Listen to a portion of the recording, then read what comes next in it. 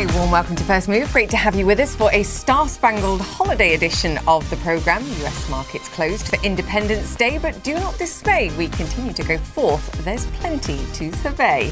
On Wall Street, stocks still looking spry as we head into July. The major averages ending Monday's shortened session in the green, thanks to rallies in Tesla and other EV names. A Yankee Doodle dandy year so far for US investors too. The best first half for tech, in fact, since 1983. The Nasdaq now up 32% since January, and Nvidia providing some of the real fireworks this year, up some 190% thanks to all the AI, the artificial intelligence euphoria. And another stock cruising ahead, Carnival, up more than 130%. Investors of all shapes and sizes, stars and stripes, gearing up for the Q2 earnings parade in just a few weeks' time. And other challenges to flag include perhaps another Fed rate hike later this month. Plus, jobs data this Friday. Is the labour market still as hot as a holiday barbecue grill? Well, later in the show, we'll be grilling Arik Kaufman, the founder and CEO of Shareholders Food, a pioneer in 3D printed food. Did you and can you see a plate of printed fish or meat in your future 4th of July or any other holiday for that matter feast? Maybe. Lots to chew over too in Europe and Asia today. A mixed bag, as you can see. The Australian Central Bank taking a page from the Fed Chair Jerome Powell's playbook and announcing a hawkish rate hike pause. No holiday pause, though, for US-China trade tensions. The Wall Street Journal says the US is set to restrict Chinese access to US cloud services, a possible blow to Amazon and Microsoft. All this as China restricts exports of metals used in chip and electric car production. An interesting time indeed for Treasury Secretary Yellen's trip to Beijing. That's expected to begin on Thursday. As you can see, lots to get to, as always, on the show.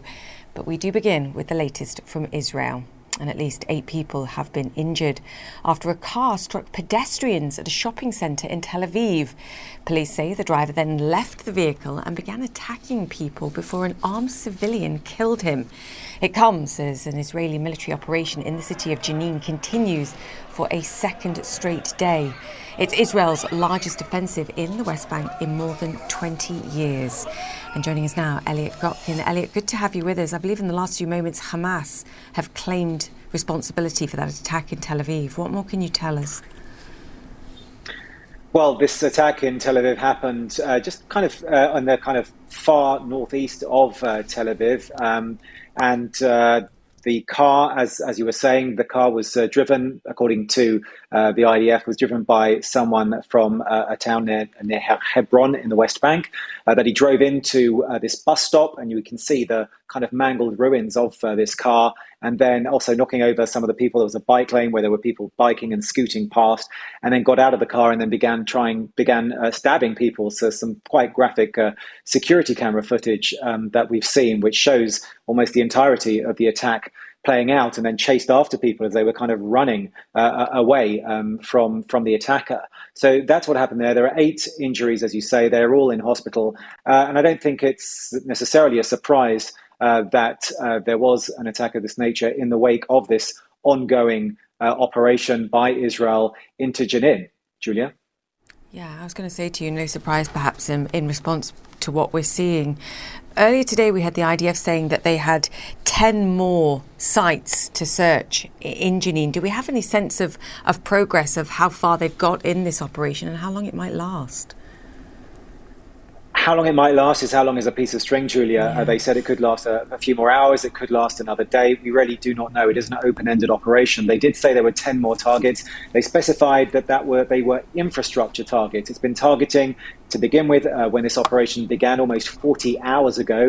It was a UAV strike on what it described as a command and control post used by the militants of the Jenin brigades, who are affiliated with Islamic Jihad. They said that this post was also used as an observation post and also as a refuge for militants. After carrying out attacks, they would flee back there. So that was the first target, and Israel says that it took the militants in Jenin by surprise with that. Since then, it says been discovering and destroying and or confiscating confiscating weapons storage facilities, weapons manufacturing sites, and also confiscating things such as grenade launchers and the like. And I'm sure you've seen these. We've seen these quite graphic images of Israeli bulldozers kind of tearing up the streets of the Jenin refugee camp. It says in order to get rid of improvised explosive devices. Indeed, it says just a short while ago that it had destroyed 11 IEDs, which were posing a danger to its troops and also to civilians. The water and electricity supply was also cut. Israel says that it was working with the Palestinian Authority, or coordinating with it, to try to get that resumed. But as you say, the death toll so far, 10 Palestinians. Israel says that almost all of them are militants, or in fact all of them were either militants or were in some capacity involved in attacks against their troops. They say that no uninvolved civilians were killed. And on top of that, we know from the Palestinian Ministry of Health there are about 100 injured, about 20 of those critical. And we've seen those pictures as well of about 3,000 Palestinians leaving their homes in the Jenin refugee camp to get out of harm's way, moving either to other parts of the camp or to Jenin proper. Now, we've seen condemnations from the Palestinian Authority, from the Jordanians, Egyptians, and the Emiratis. The United States, for its part, has said that it reiterated its support for Israel's right to defend itself and highlighted the need to ensure that there were no civilian casualties. But of course, the longer this goes on, and as I say, we are now in the 40th hour, almost 40 hours since this began, the longer it goes on, the greater the risk of escalation, not just in Jenin and other parts of the West Bank, but also in other parts where Israel borders, whether it's Gaza, Lebanon or Syria. No doubt Israel is prepared for all eventualities, but of course, as time goes on, the risks will grow too. Julia?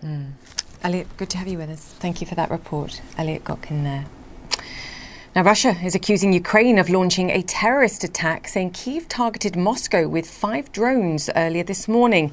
The Kremlin says all the drones were intercepted and there were no casualties. Matthew Chance joins us now. Matthew, as expected, the Ukrainians sticking to the usual playbook here and no comment from them on this? Yeah, they haven't made any comment, and I've reached out to sort of groups who operate inside of Russia as well, who are against the Kremlin, and they've not commented on it either. But it's another example of how the war in Ukraine is coming home to roost, as it were, inside Russia itself. We saw drone attacks taking place in May. One spectacular one, of course, that actually hit the domes on top of a building inside the walls of the Kremlin. There were suburbs of Moscow that were also hit. And when you add to that the events that were really dramatic last month, the attempted military uprising in Russia, led by the Wagner leader Yevgeny Prigozhin, then it just shows you that, you know, Russia looks increasingly unstable, and that will be noticed, of course, by ordinary citizens in the country that up until this period had really been, you know, pretty much insulated from the events that were folding next door, the conflict, the special military operation, as the Russians call it, inside Ukraine. Matthew, interesting as you're speaking to your contacts to get a sense of this, are they expecting to see more attempts like this, more drone attacks, to your point about what appears to be an increasing level of vulnerability, despite the fact that you would have expected the Kremlin, I think, to guard itself better in light of what we saw with that drone attack several weeks ago?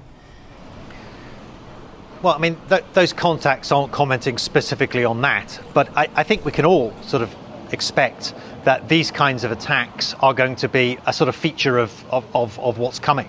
You know, we've seen in May, again, that attack on the Kremlin. We've seen an incursion as well by Russian partisans, people who are identified as Russian citizens, moving into areas near across the border from Ukraine as well, and carrying out attacks there.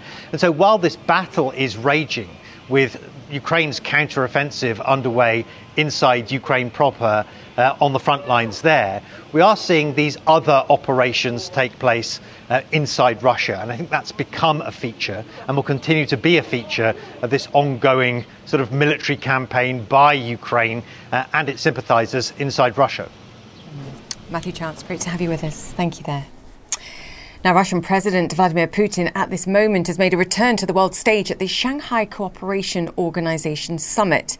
Addressing the virtual meeting this morning, he thanked supportive nations and said Russia is united after the Wagner rebellion. The Russian people are consolidated as never before.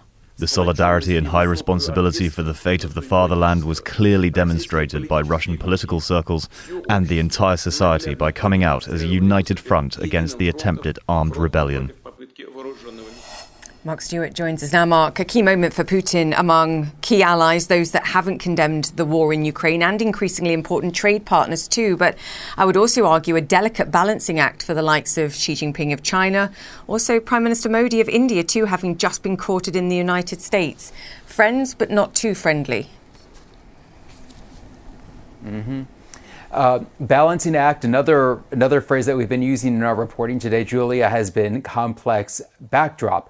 I mean, all of these nations, China, India, Russia, they all certainly want to show their strength, particularly toward the West, to show that they have some political muscle. Yet there is this line where, they can't push things too much because there is some dependence or some need to have somewhat cordial, for lack of better words, discussions with the West. I mean, you mentioned China and Xi Jinping. I mean, right now, China, as we both know as students of China is facing a very precarious economic situation. So it is leaning on the West. It is getting ready for a visit by Treasury Secretary Janet Yellen. Yet it's also not directly condemning Russia. It's trying to figure out, for lack of better words, the sweet spot. President Xi, or Chinese leader Xi, did address the organization during its opening meeting today. Let me just share with you some of the phrasing that was used, because I think that also proves an important point. Xi said today, the world is full of chaos and changes unseen in a century are accelerating. Human society is facing unprecedented challenges, unity or division, peace or conflict, cooperation or confrontation. A series of rhetorical questions to basically bring up this broader point of the need for win-win cooperation, if you will. Despite all of these statements, though, there is no question that China is going to be very resolute in its approach to all of this. China and Russia are two of the nations, along with former Soviet republics, that formed this SCO alliance, this Shanghai Cooperative Organization. So expect them to stay to script, but to go back to this phrase, Julie, as you brought up before, balancing act, it's just a political necessity in this current global landscape. Absolutely, and we're just showing images actually of when they got together back in 2019. Easier to perhaps enact that delicate balancing act virtually rather than in person. Mark Stewart, thank you for that. And on to a warning from the United States regarding travel to China. The State Department urging Americans to reconsider visiting the mainland due to the risk of wrongful detention. Relations between the United States and China remain frosty despite Secretary of State Antony Blinken's trip to Beijing last month.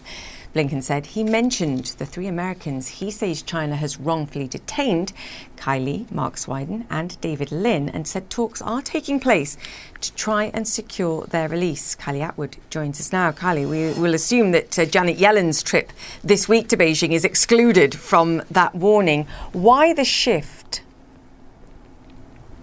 Listen, we really don't know the answer as to why this wrongful detention has been listed on this travel advisory as one of the reasons to reconsider travel to China.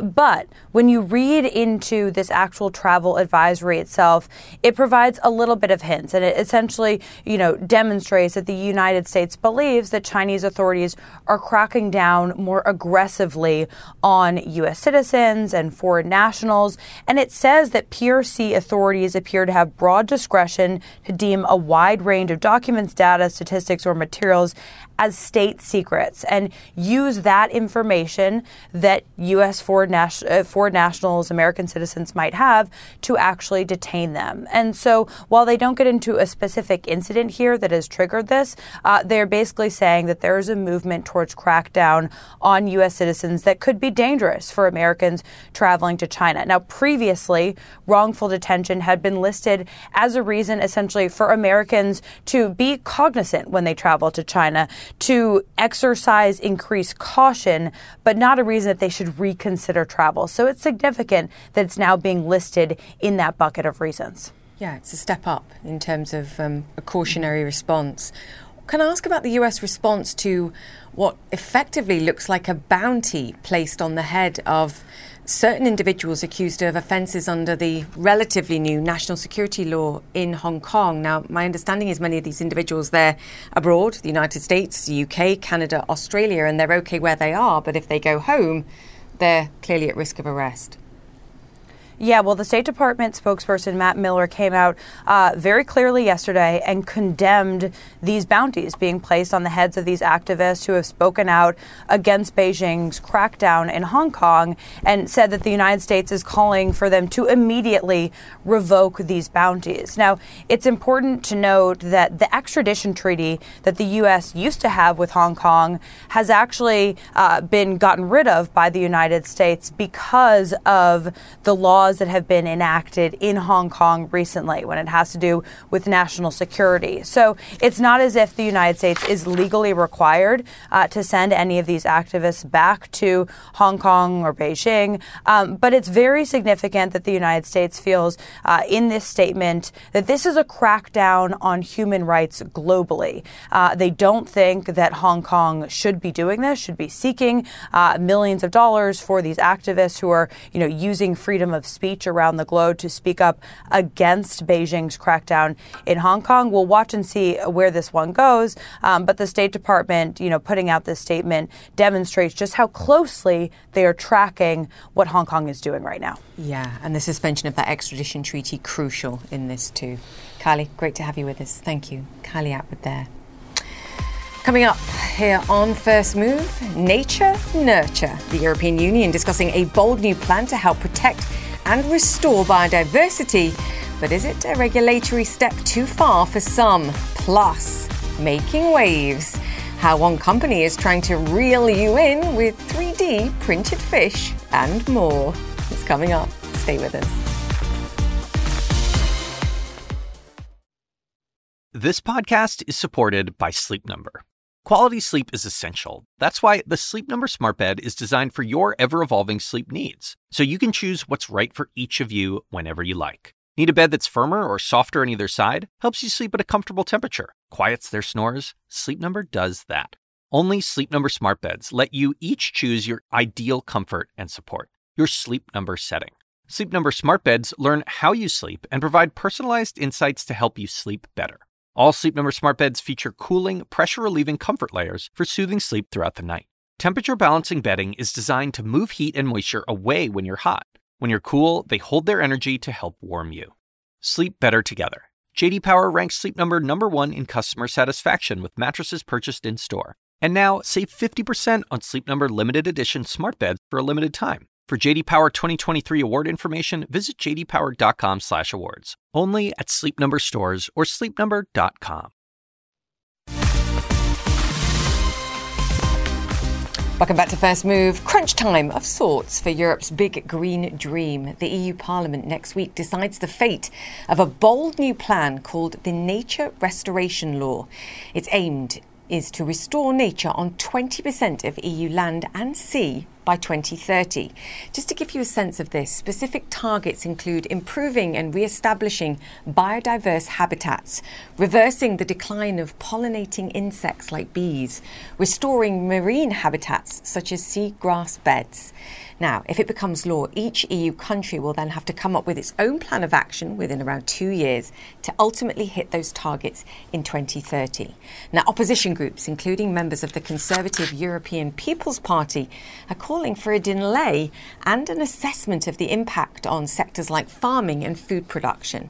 My next guest says Europe cannot afford to wait. And joining us now is Virginijus Sinkevicius, European Commissioner for the Environment, Oceans and Fisheries. Commissioner, great to have you on the show. Explain why it's so important for Europe to pass this law. First of all, thank you very much for having, and it's my pleasure. So to begin with, the nature is essential. If we all signed for ambitious climate objectives in Paris. We see alarming scientists as alarming about the climate change. It cannot be solved without nature being able to help us. If we lose natural ecosystems, our forests, soils, or oceans, we are still bust even if we reach zero full decarbonization by 2050. So it's essential as regards fighting climate change. Secondly, when we talk about our food security, no farmers can or want work on soils that are not fertile, on grounds that are not pollinated by pollinators. So these essential nature functions, we take it for granted. And I think sometimes we forget that we need to take care of nature. Because even if you look at the numbers, not environmental numbers, but numbers that comes from the businesses, World Economic Forum, 50% of the world's GDP depends on nature, especially food sector, of course, construction, and etc. So it's vital for our climate aspiration. It's vital for our economies too. I think, and I couldn't agree more with you on the depletion of elements like soil and that making our farming and our food processes that much harder, and it will only, I think, get more difficult.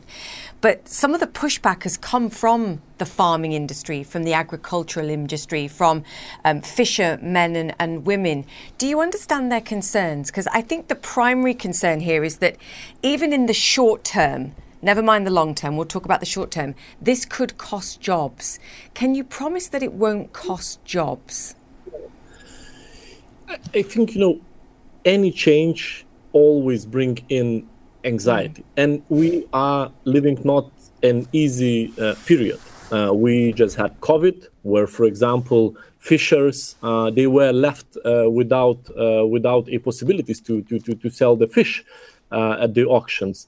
And then we have devastating, illegal, unjustified Russia's attack on Ukraine, which puts additional pressure on society.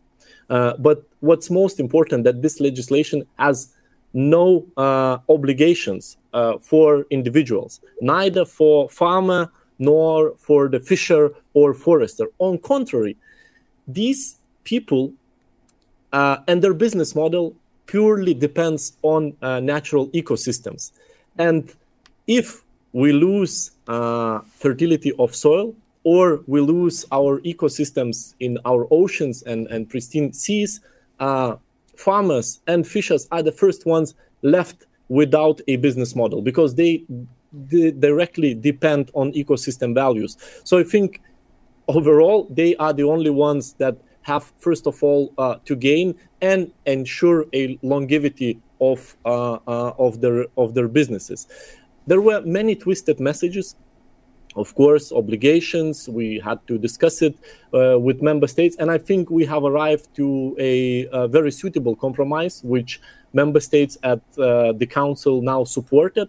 So I think we are on track to ensure that we are able to have a strong legislation that, first of all, yes, it protects and helps to restore nature, but most importantly, it protects people who benefits from nature.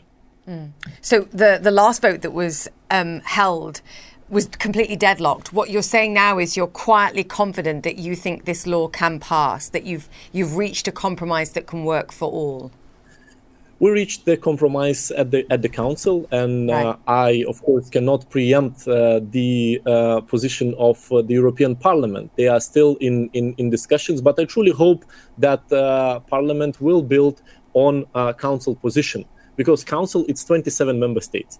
So member states, they very clearly outline that they are happy with the current compromise, and they can live with that. So they can implement it despite, the debates that we have had. Commission put the additional compromise non-paper, which I think worked well. But we should not forget one more important detail. European Union was, together with the member state, driving force at the COP15 in Montreal, where we have reached a global agreement, global biodiversity framework. And in that framework, nature restoration is also featured.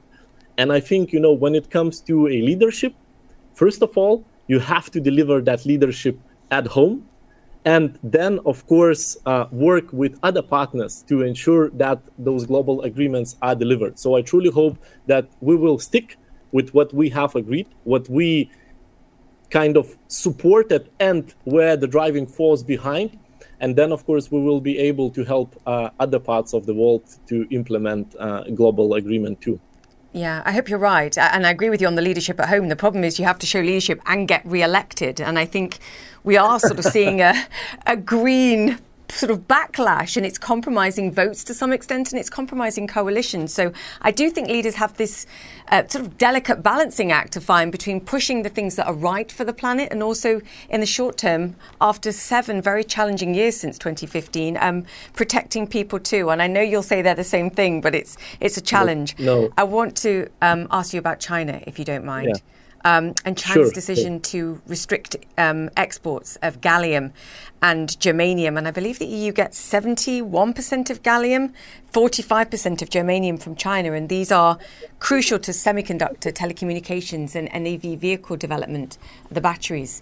How worried are you by those limits and the kind of impact that they may have? I think it was very clear from the very beginning of, first of all, COVID sent a very clear signal that our supply chains are vulnerable and we need to diversify, especially when we talk about a crucial components, materials that we don't have in the EU. And solutions here, they are very limited, that what you can do. You can enhance circularity. So basically what you have already here within the production, you need to use it up to a maximum and ensure that it can be then collected and recycled and reused as recycled content again, and diversify your supply chains as much as you can, de-risk it from being dependent on a single source as much as is possible. Third option is very limited in the EU, is of course opening some mines where there are such opportunities, but they are extremely limited, and there is very little economic viability yet to that. Yeah, I'm just imagining the environmentalists' response to that one, that last one. Commissioner, I think the important point here is recycling. If what we have to make use of what we have and continue to build an infrastructure that enables us to recycle what we have so we can keep using it. I'm out of time. Please come back when you get this law passed. Not that we're preempting anything, and we'll talk about the positive impacts. Commissioner, thank you once again. Great to chat to you. Thank you. Thank you very much for having me. Thank you. Coming up on First Move, the latest from Tel Aviv, where a car hit a group of people at a shopping centre. Our live report next.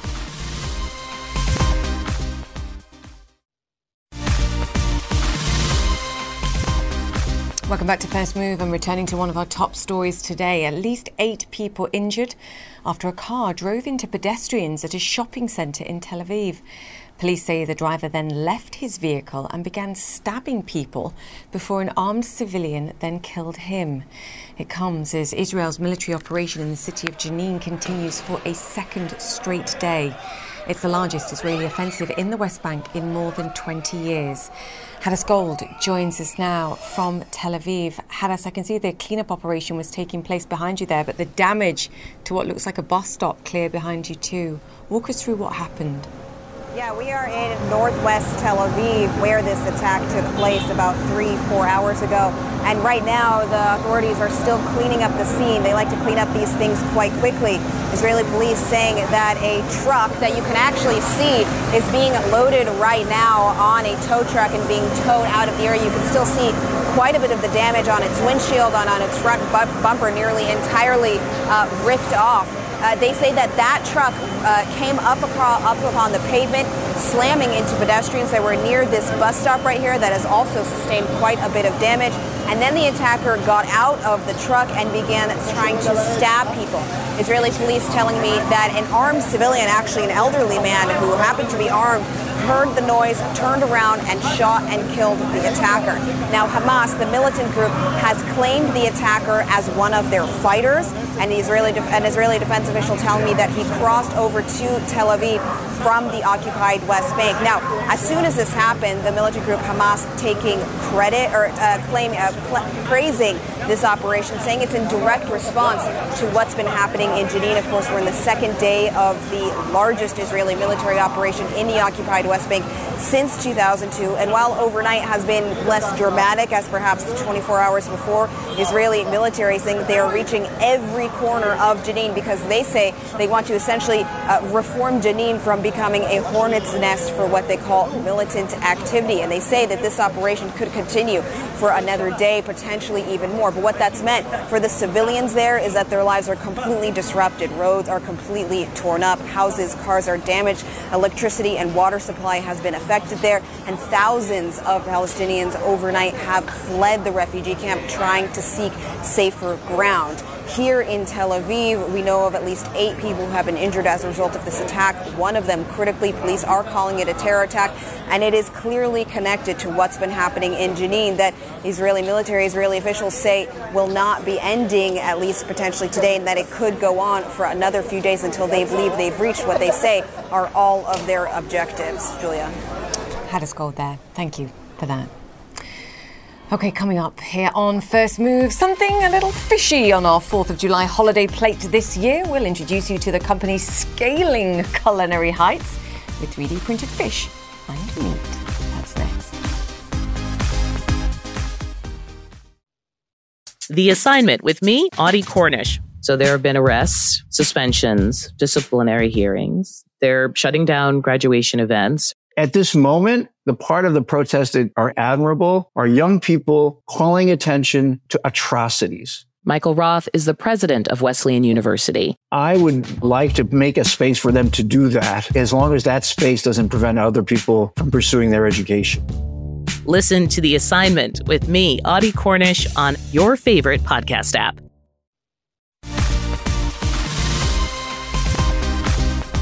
Welcome back to First Move. You've heard about plant-based meats and lab-grown food plenty of times on this show, but what about edible bioink from a printer? Well, that's just part of the technology behind Steakholder Foods. The Israel-based biotech company and a Singaporean cellular agriculture startup called Umami Meats have launched the first lab-grown fish fillet using 3D printing techniques. That's what you're looking at here. Now, just to give you a sense, Steakholder's ready-to-cook printer produces a hybrid product made from cultivated and plant-based ingredients. Then there's also the 3D printer that the food tech industry is calling the Holy Grail. Now, it's designed to produce a product that requires live cells to grow and mature to form a texture and taste that's actually quite similar to real meat, apparently.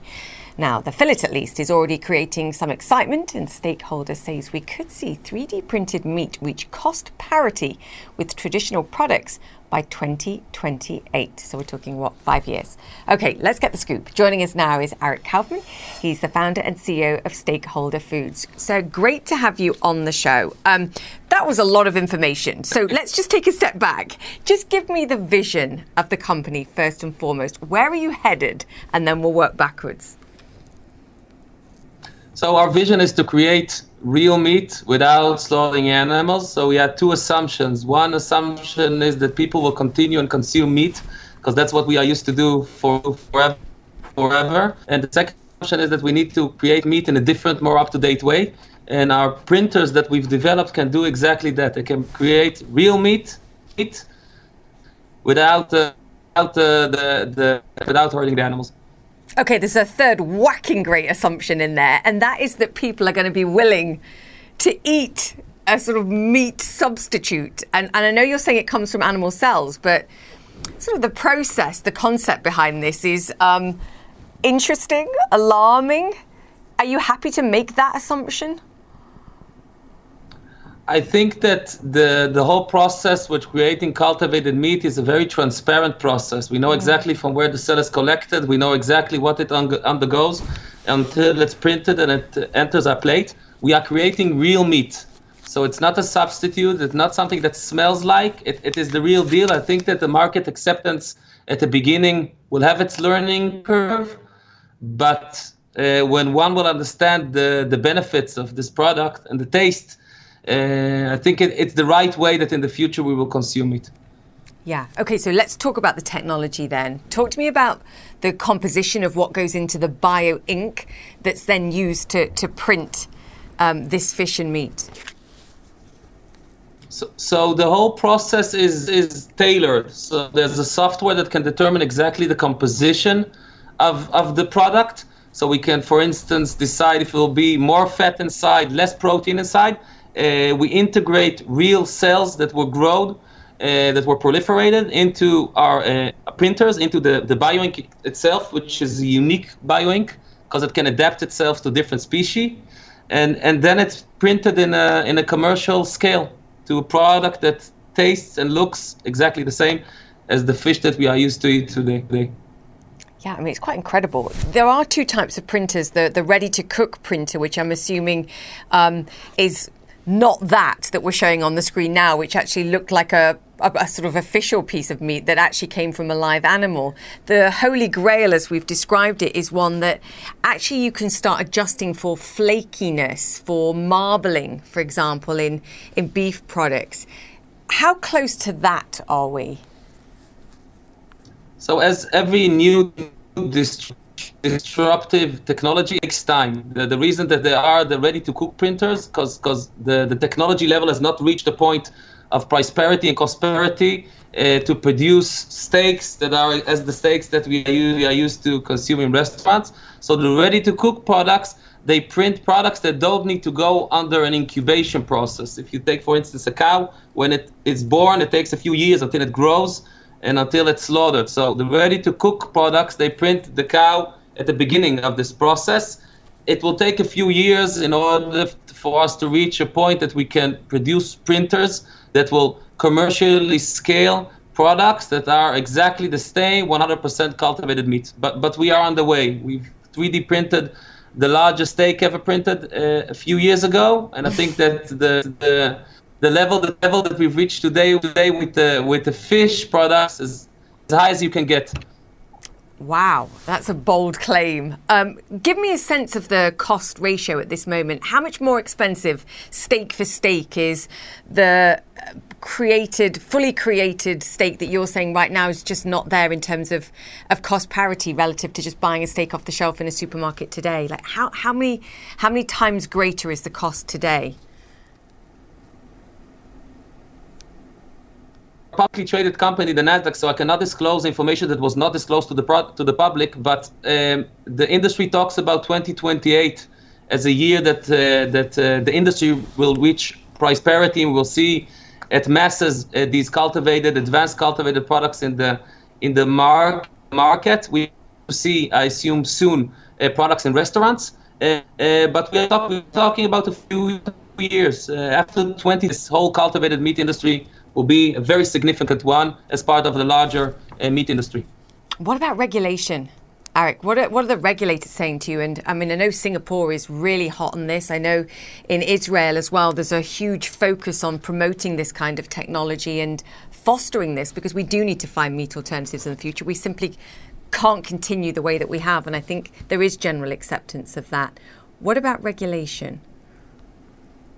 I think the most significant hurdle was the United States. The U.S. market is the most significant one, and a few days ago, two companies have received an approval to begin to sell their products already in the United States. So I think that's the most significant milestone that this whole cultivated meat industry has reached, and I assume that after we saw the United States legitimize this industry, we will see additional leading countries join regulating this cultivated meat industry. Yeah, and that's a big market. And that's a big market for you guys. There was a lot of excitement about 2 or 3 years ago about the meat alternatives or the plant-based food. And then we seemed to see a sort of dip in interest and people lost faith, the cost of it, the concerns about it not being clean food, I think another big concern. Arik, where are you today and how has your conversation with investors evolved as the perception, I think, has evolved of this industry? So I think it's a natural process. The plant-based products are there for decades. It's not something new. I think that the most significant understanding of the plant-based products is one that it's not intended to like large populations. People at the end are used and want to eat real meat. And I think that the fact that now we will see more advanced products entering the market, products that are plant-based, but they will contain certain ingredients that are cultivated, it will assumably make these products more healthier because we will take out the less the palm oil and other ingredients which are not so healthy, and we will replace real cultivated fat. So I think that the investors, I think that in the next few months, once we will begin to see products entering the market, I think that the investors will understand what a huge revolution this whole cultivated meat industry will be. Yes, and we just saw images of Prime Minister Netanyahu trying it as well, and he seemed pretty pleased with it as well. So looking forward to trying a piece myself. Arik, great to have you on. Thank you so much for chatting to us today, the founder and CEO of Steakholder. Thank you for having me. Thank you. Okay, coming up here on First Move, Meta versus Musk. We'll take you inside the ring for a real live cage fight. The very future of social media could be at stake.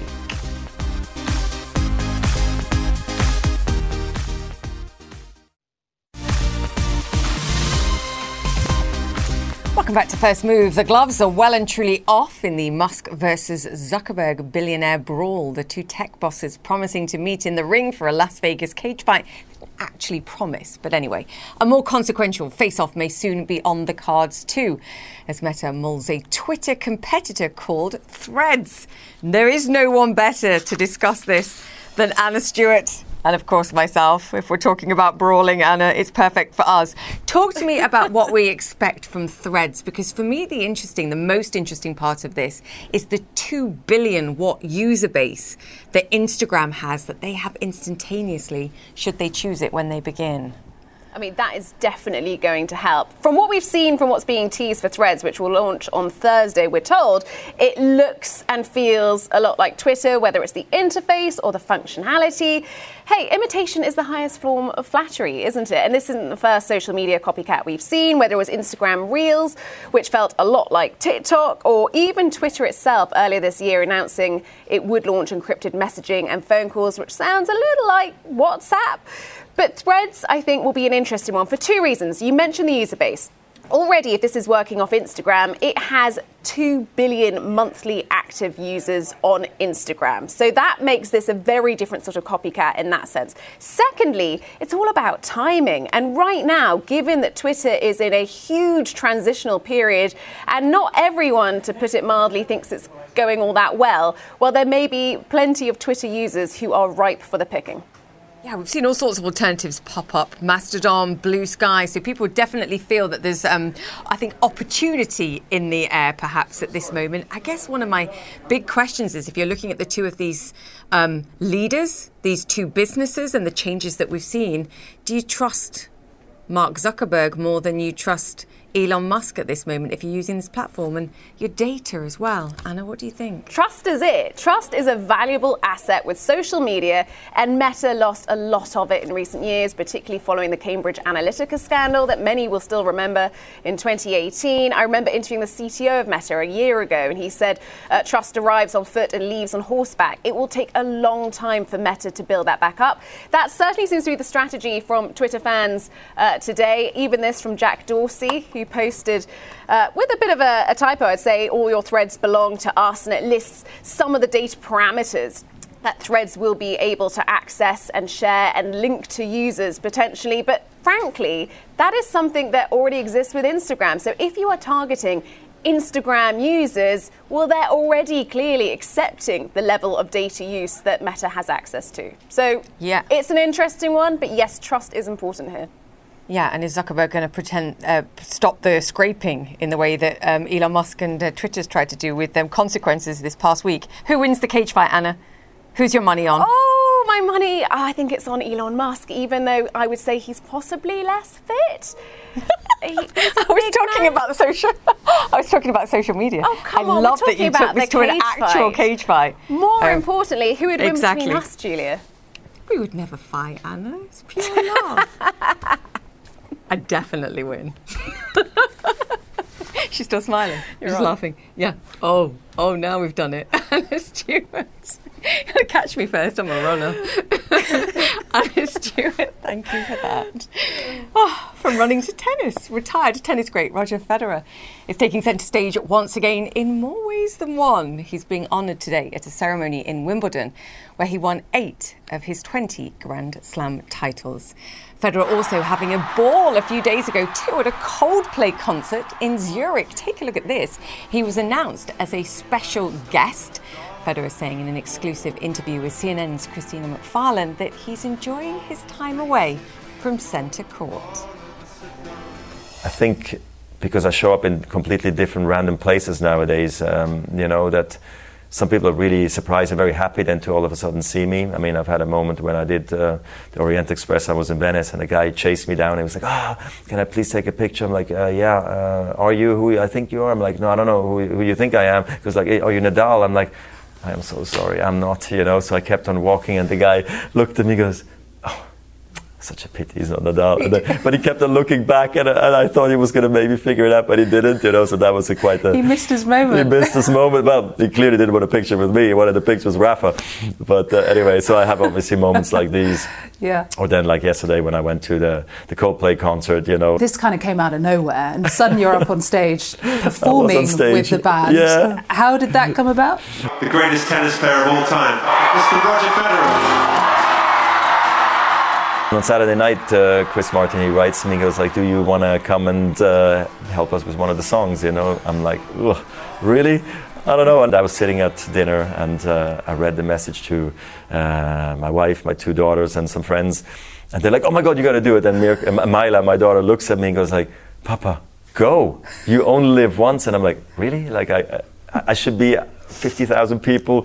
And I don't even know what I'm going to do. And then I'm like, you know what, Chris, I'll do it. What do you want me to do? He's like, all you got to do is do the shaker, give a beat to the song. So I finished my music career on top because I just retired from music as well the last night.